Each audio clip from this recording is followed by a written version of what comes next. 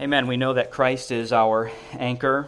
He is steadfast and steady and stable. When we live in a world that is very unstable, in fact, we ourselves are very unstable people, and that is why we cling to Christ. We want Christ. We want you to know Christ. He is the hope of the world. He is the only hope. He is the way, the truth, and the life, and no one comes to the Father but through him. Let's go ahead and begin today with a word of prayer. Thank you, God, for your continued faithfulness and grace to us. We thank you for the opportunity to have church out here just in this public place in the park. We thank you for just all of the reminders of your creativity, your creation. We can hear the insects and the birds and the frogs, and we can feel the breeze and the sun. We can see the blue sky, and we understand that all of these things are signposts that point to your goodness, your creativity, your holiness, your perfection. And so we worship you today in light of these things. Help us to understand the passage in front of us. Help us to understand what you've called us to do today. In Christ's name, amen.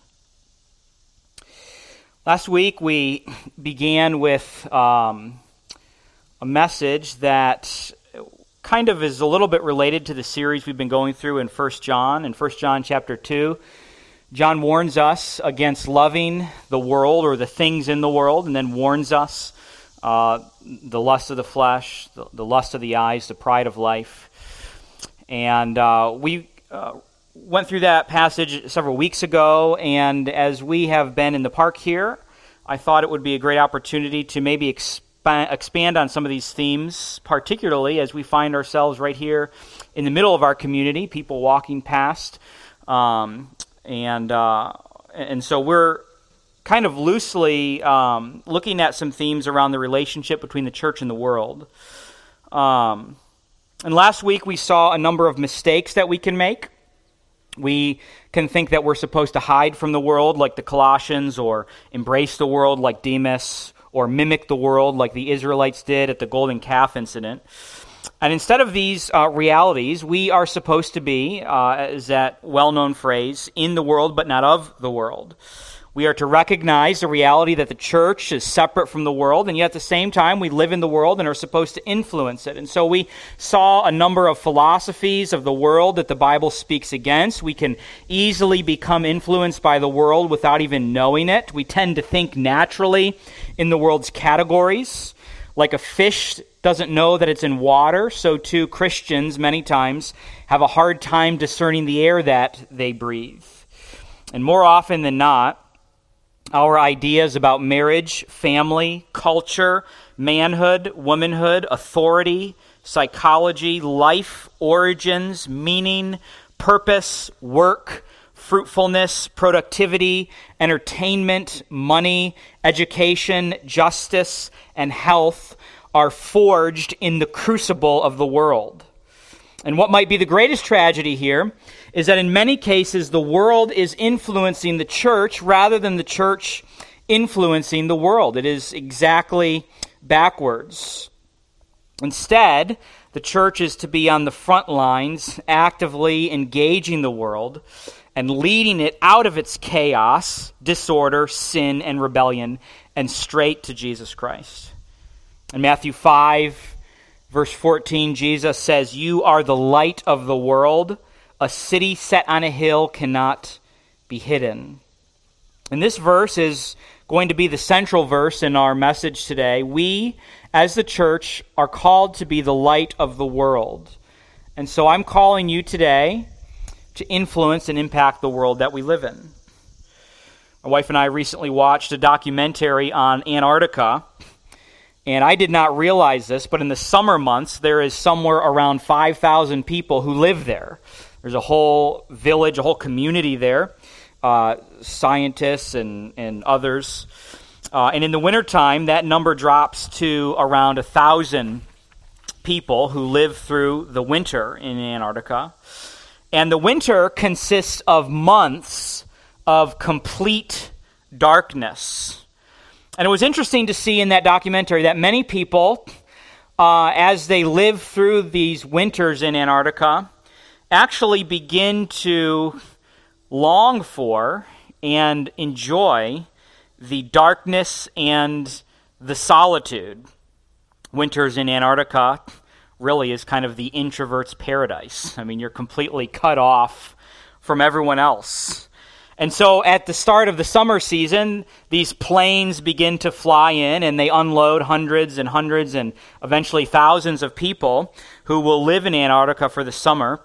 And that first plane that drops off the first load of people, the residents who spent all winter in Antarctica become a little bit anxious. They become a little bit worried. They become a little bit uncomfortable because they kind of appreciated the solitude and the quiet and the darkness that they had there. And the reality is that in much more significant way, darkness in the world does have a grip on us. This is why we need the hope that is offered to us by Christ. And so I want to look at this topic today really in two parts. I want us to see the darkness of the world and then to see the light of the Word, which is Scripture. The world is shrouded in darkness. It is something that can be easily concluded that if Jesus says, "You are the light of the world," then the implication behind that is that the world needs light because the world is in darkness. The people who live in the world are blinded and they do not know where they are going. This is the present condition that is before us here in this world. The Bible makes frequent reference to the condition of the whole world as walking in darkness. And the metaphor of darkness in Scripture is a metaphor that predominantly means ignorance. People who walk in darkness are people who simply just don't know where they're going. They don't know what's in front of them. Psalm 82 in verse 5 makes this connection clear because the psalmist says they have neither knowledge nor understanding. They walk about in darkness. There's a connection there between the lack of knowledge, the lack of understanding, and the metaphor of darkness. And thus, when we are saying that the whole world is shrouded in darkness, it means that the world is ignorant to the truth. And specifically, in the context of Scripture, the world is ignorant to truth about the gospel or the truthfulness of the Word of God. We elevate in the world man's ideas that ultimately get us nowhere, and we in the world are ignorant to the truth of Scripture. Isaiah 42 brings out this darkness metaphor and compares it to someone being inside of a prison. Isaiah 42 in verse 7, to bring out the prisoners from the dungeon, from the prison, those who sit in darkness. Now the problem with this prison, with this particular prison of darkness, is that the inmates don't find it to be so bad. Someone asked one time, what could we do to build the perfect prison? One might think, well, it's got to have thick concrete walls, it has to have razor wire, and things like this. But no matter how well you construct a prison, there will always be those who are trying to get out. On the other hand, I would propose that a perfect prison is the prison that nobody wants to get out of, the prison that people enjoy being in. Darkness covers our land, and people are content being in this prison. John makes this clear, or Jesus does, through John's Gospel in John 3 and verse 19, where he says, people loved the darkness rather than the light because their works were evil. You see, people are not trying to get out of the darkness of this world. People enjoy being in the darkness. They don't want to come to the light.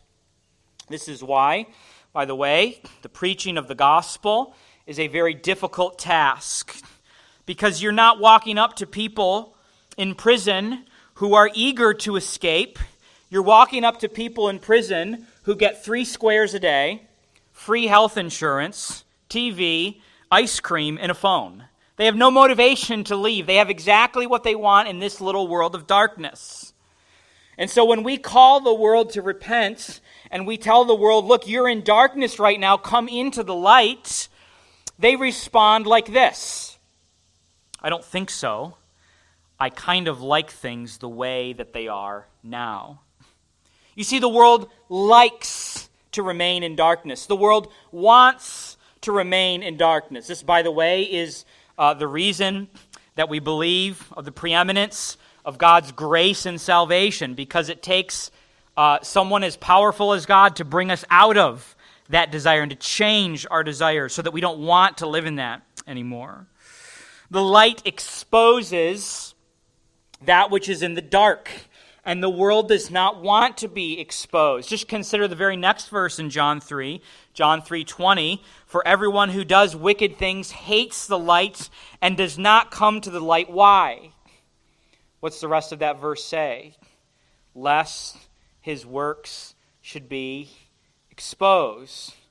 We like and enjoy the concealment and quote-unquote protection that the darkness offers. The darkness offers to us a fake promise. It's not a real promise, but it makes to us a promise that it cannot keep, that if we remain in the darkness, no one will ever know, and our secrets will be kept safe, and will never be exposed for who we really are. We fear exposure. The world, there is a bit of a buzzword right now, the word transparency. And transparency, I think, is a good thing. But even in that, I think a lot of times we're not as transparent as we ought to be. We fear that exposure for someone to know the deepest, darkest secrets that are lurking in those dark crevices in the human soul. We fear that. The world's values are at odds with the gospel, and we have embraced the world's values. That's our natural disposition coming into the world, is that we embrace the values of the world. We've swallowed it hook, line, and sinker, and the world's values are the reversal of God's values. Isaiah makes this clear in chapter 5 and verse 20, where we read, "Woe to those who call good evil and evil good, who put," here's our metaphor, "darkness for light and light for darkness." And consequently, what we can discern from all of these different passages is that one way or another, we live in a very dark world. The world is dark. The United States of America is dark. Ohio, Orville. We need to see people running to Christ and repentance and faith. Of course, we're not talking about a world that is physically dark, but spiritually dark. The world is groping around in the dark looking for answers, and the Word has these answers. And it is to this to which we now turn, the light of the Word. We have been called as Christians to have a certain disposition and a certain response to the darkness of the world. We're not permitted to remain passive about it. We're not permitted to go about our own business. We're not permitted to let sleeping dogs lie, so to speak. We're not permitted to live and let live. Scripture has called us to engage the world. Scripture has called us to go after the world. God could, of course, chosen any number of different ways to deliver the gospel message to the world. He could have chosen to send angels directly to people. We could see writing in the clouds. He's chosen to use broken vessels, 2 Corinthians 4 and verse 7, in order to show that the surpassing power belongs to God and not to us. He uses broken people to deliver his gospel message for the express purpose of people responding to that, saying, there's no way that that message could come from that person. Look at how broken they are. We must worship God because of this. And so our task as Christians, essentially, is to expose the darkness, not to help conceal it. Our verse today is Matthew 5 and verse 14. You are the light of the world. A city set on a hill cannot be hidden. Christianity has the answers that the world is looking for. Christianity has the answers on marriage, family, culture, manhood, womanhood, authority, psychology, life, origins, meaning, purpose, work, fruitfulness, productivity, entertainment, money, education, justice, health, and 1,000 other issues. And by the way, I think it is a shame, and I know churches that do this. It is a shame when people come to the church for answers on these issues and the church just points them to the world. That's outside of my lane. The church has the answer to these things. But the church also has answers to even more fundamental questions than these, such as, how can a man be in the right before God? And having access to these answers, the church then is called to be the light to the world. The church is not called to hide somewhere. You don't hide a light under a bushel. Rather, the church is supposed to expose the light, to put it up high so that the whole world can see it. That is one of the reasons that we are in the park today. We are here today because we are not going to crawl into our closets at home and have church services there. We are coming here confident that the answers given to us in Scripture, that the answers given to us by the Lord, are the right answers. And that there is light here coming from the Word, and we can show this to the world. We can do this as Christians, not because we believe that we ourselves are the source of the light, but because we know the one who is the source of the light. John 8:12. Jesus spoke to them saying, I am the light of the world. Whoever follows me will not walk in darkness, but have the light of life. Whoever repents and believes on the Lord Jesus Christ will no longer walk in darkness, but they will have the light to illuminate the path in front of them. Psalm 119 in verse 130, the unfolding of your words, that is Scripture, gives light. It, that is Scripture, imparts understanding to the simple. This verse is fascinating to me because the word simple, if you look up the word simple in a Hebrew lexicon, you will find that this word simple can also be translated as open-minded. Those who are simple, or those who are open-minded, are counted among those who are vulnerable. How are the open-minded vulnerable? How are the simple vulnerable? Because they're vulnerable to being deceived by lies. And the open-minded, or the simple, those people are, in the words of Ephesians 4:14, carried about by every wind of doctrine. If you are open-minded, then you will allow anything to come in. And I think it was Chesterton that said the point of having an open mind is the same as having an open mouth, and that is to close it on something solid. Instead of being vulnerable, instead of being simple-minded, instead of being open-minded, we are to close our minds around the truth. This is what the truth is, and I will not veer from this. We are to embrace the thing that never changes. Peter tells us this much in 2 Peter 1 and verse 19. He says, we have the prophetic word more fully confirmed, to which you do well to pay attention, as to a lamp shining in a dark place. Just like you would do well to pay attention to a lamp shining in a dark place, to look where it's pointing you to go, so too you would do well to pay attention to this prophetic word that is Scripture, which is fully confirmed. What does this mean? It means that we can have boldness and confidence as we go to the world. We can have confidence that God's ways are better than man's ways. And the temptation that we face is to be ashamed of the truth because it is unpopular. The temptation that we face is to blend in with the world. But Jesus reminds us, as we have already seen, that we are the light of the world. Just consider a couple of more passages here. Mark 4:21. Is a lamp to be brought in to be put under a basket or under a bed and not on a stand? Are we as a church supposed to keep our mouths shut? Are we supposed to be quiet? Are we supposed to just kind of do our own little thing?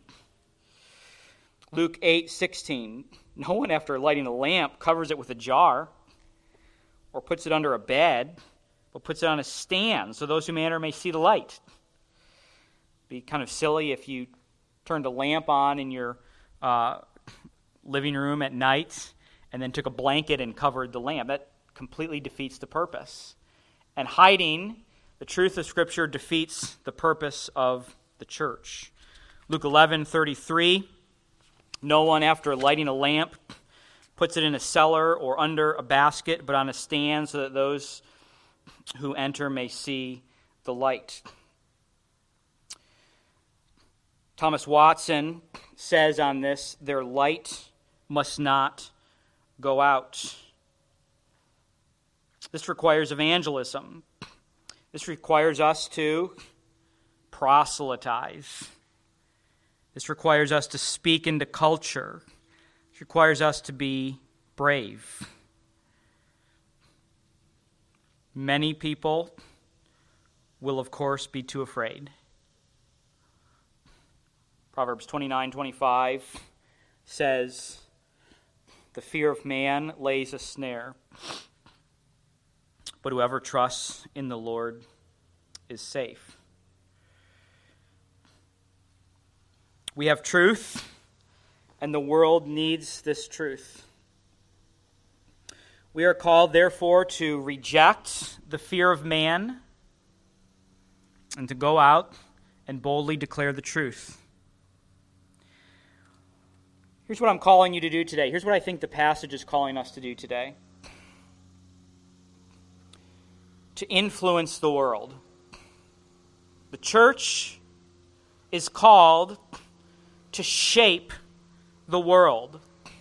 This is obviously a very big task, but I want you to think about it this way. You say, there's no way that just little old me can have a voice loud enough to echo around the world. And the reality is, probably none of us will have a voice that loud.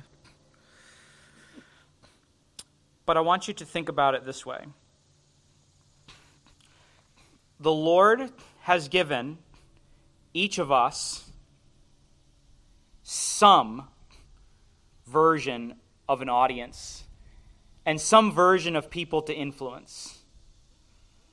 You may not have a voice that is loud enough to reach around the world, but you can influence the people under your roof. You have people that you rub shoulders with, and so I'm going to give to you the order that you're to execute this. You are to first bring order into your personal life. Then you are to bring order into your family. Then to your church. Then to the community. And then to the world. And go as far as the Lord will permit you. The reason that many people never get past daydreaming about influencing the world is because there is no order in their immediate lives.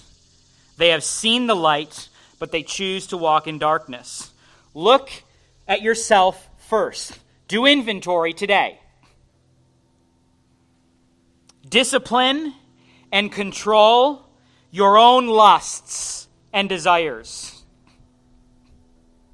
No man or woman who is ruled by these things will ever have a voice that can impact the world that's meaningful. Okay? If you cannot get past pornography, you're not going to get influencing the world. Learn how to tell yourself no. Master self-control. Do not allow yourself to be dominated by the distractions of the world. Social media, the fads, the video games, pornography, the values. Gain victory over depression, anxiety, lust, laziness, and passivity. This can be done through Jesus Christ. It can be done through the gospel. It can be done through the word. And by the way, we're here to help you as a church. Likewise, choose activities that help you to hone in your task here on this earth. Get rid of the things on the margins that are insignificant. This means that while not everything in the world is a sin, some things are just not helpful and you should discard them. Hone your hobbies, hone your pursuits, hone your interests. Do not engage in activities that just fill time. I love to go fishing, and I love the outdoors. Okay, but you can become consumed with that, and it can distract you from the purpose that God has called you to accomplish in this world. And Satan's satisfied with that, by the way. He's satisfied to let people go out and do all their stuff, whatever, because it keeps our eye off the target. It is not a sin to carry bricks in a race, but it sure won't help you win. There are lots of things like this that we need to discard. That's first base. Bring order to your own life, okay? Then go to your family. Help them bring order into their lives. Help your children or your spouse or your cousin bring order into their life. Help them to not be distracted by the distractions or dominated by the distractions of the world. Show them the value of Scripture. Help them to gain victory over their depression, lust, and laziness. Help them to be a man or a woman who has their life in order and then goes and helps other people to get their lives in order. And then go to your church. Find someone here in this church, Crossview Church, who is struggling and go invest in them. And believe me, we have people who are struggling here, like maybe all of us, okay? Go find someone here at Crossview Church and invest in them. I don't know, coffee, plant a garden together. But don't just leave it at those things. Those things are sometimes the tools to help us to get to the heart issues. But invest in them, in their soul, to the glory of God, and help them through their vices. And then after you've gotten to second base, go to third base. Actually, that was third base. Now go to the community. Help bring order there out of the chaos and the darkness that has overtaken it. I'm telling you, there's so many people in this world who long to be an influencer. Okay? Start with yourself. You cannot be an influencer, whatever that means. I don't even know what that means. You cannot be an influencer if you have no victory over your own sin and lust and laziness. Okay, so now that you've done that, go to the community and help bring order there out of the chaos there and the darkness there that's overtaken it. Grab one unbeliever in this community in Wayne County who is not part of this church and preach the gospel to them and help them to bring order into their life through Christ. You should have unbelievers that you are either, grabbing coffee with on a regular basis or having over to your home on a regular basis or whatever, that you're pouring the gospel into.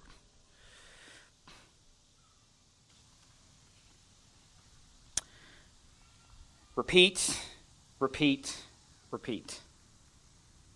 Go as far as God will take you. God has given to us each a different sphere and a different amount of people that we can influence in this life.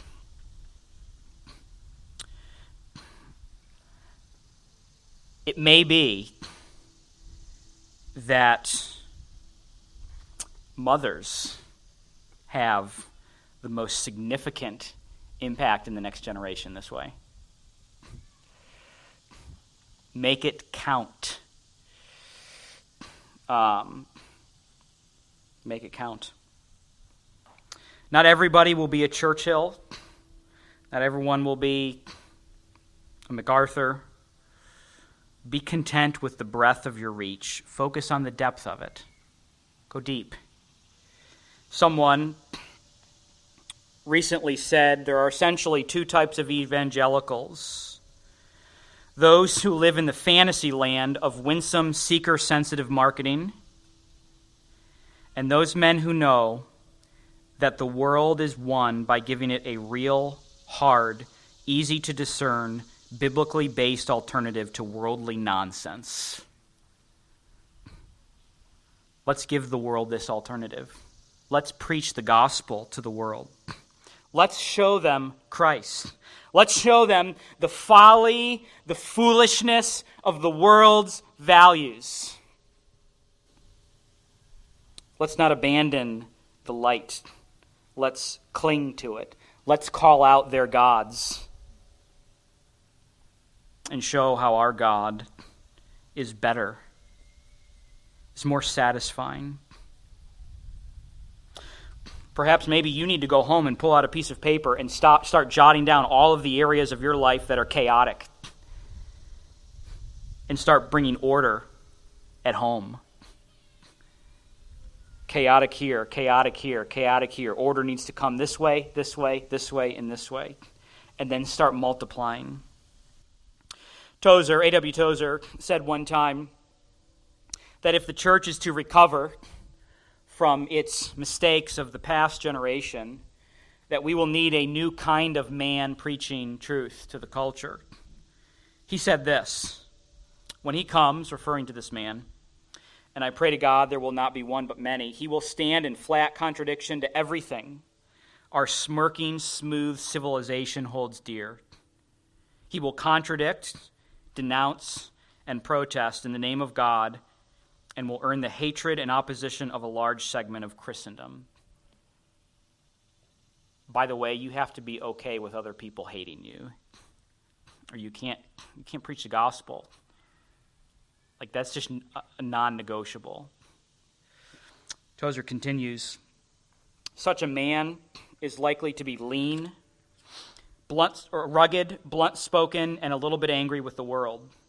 He will love Christ and the souls of men to the point of willingness to die for the glory of the one and the salvation of the other. But he will fear nothing that breathes with mortal breath. We need to get past this fear of man. We need to get past being embarrassed. We need to get past being ashamed. We just need men and women who believe the truth and are willing to take that to the world. You here today, you members of Crossview Church, you are my band of brothers and sisters.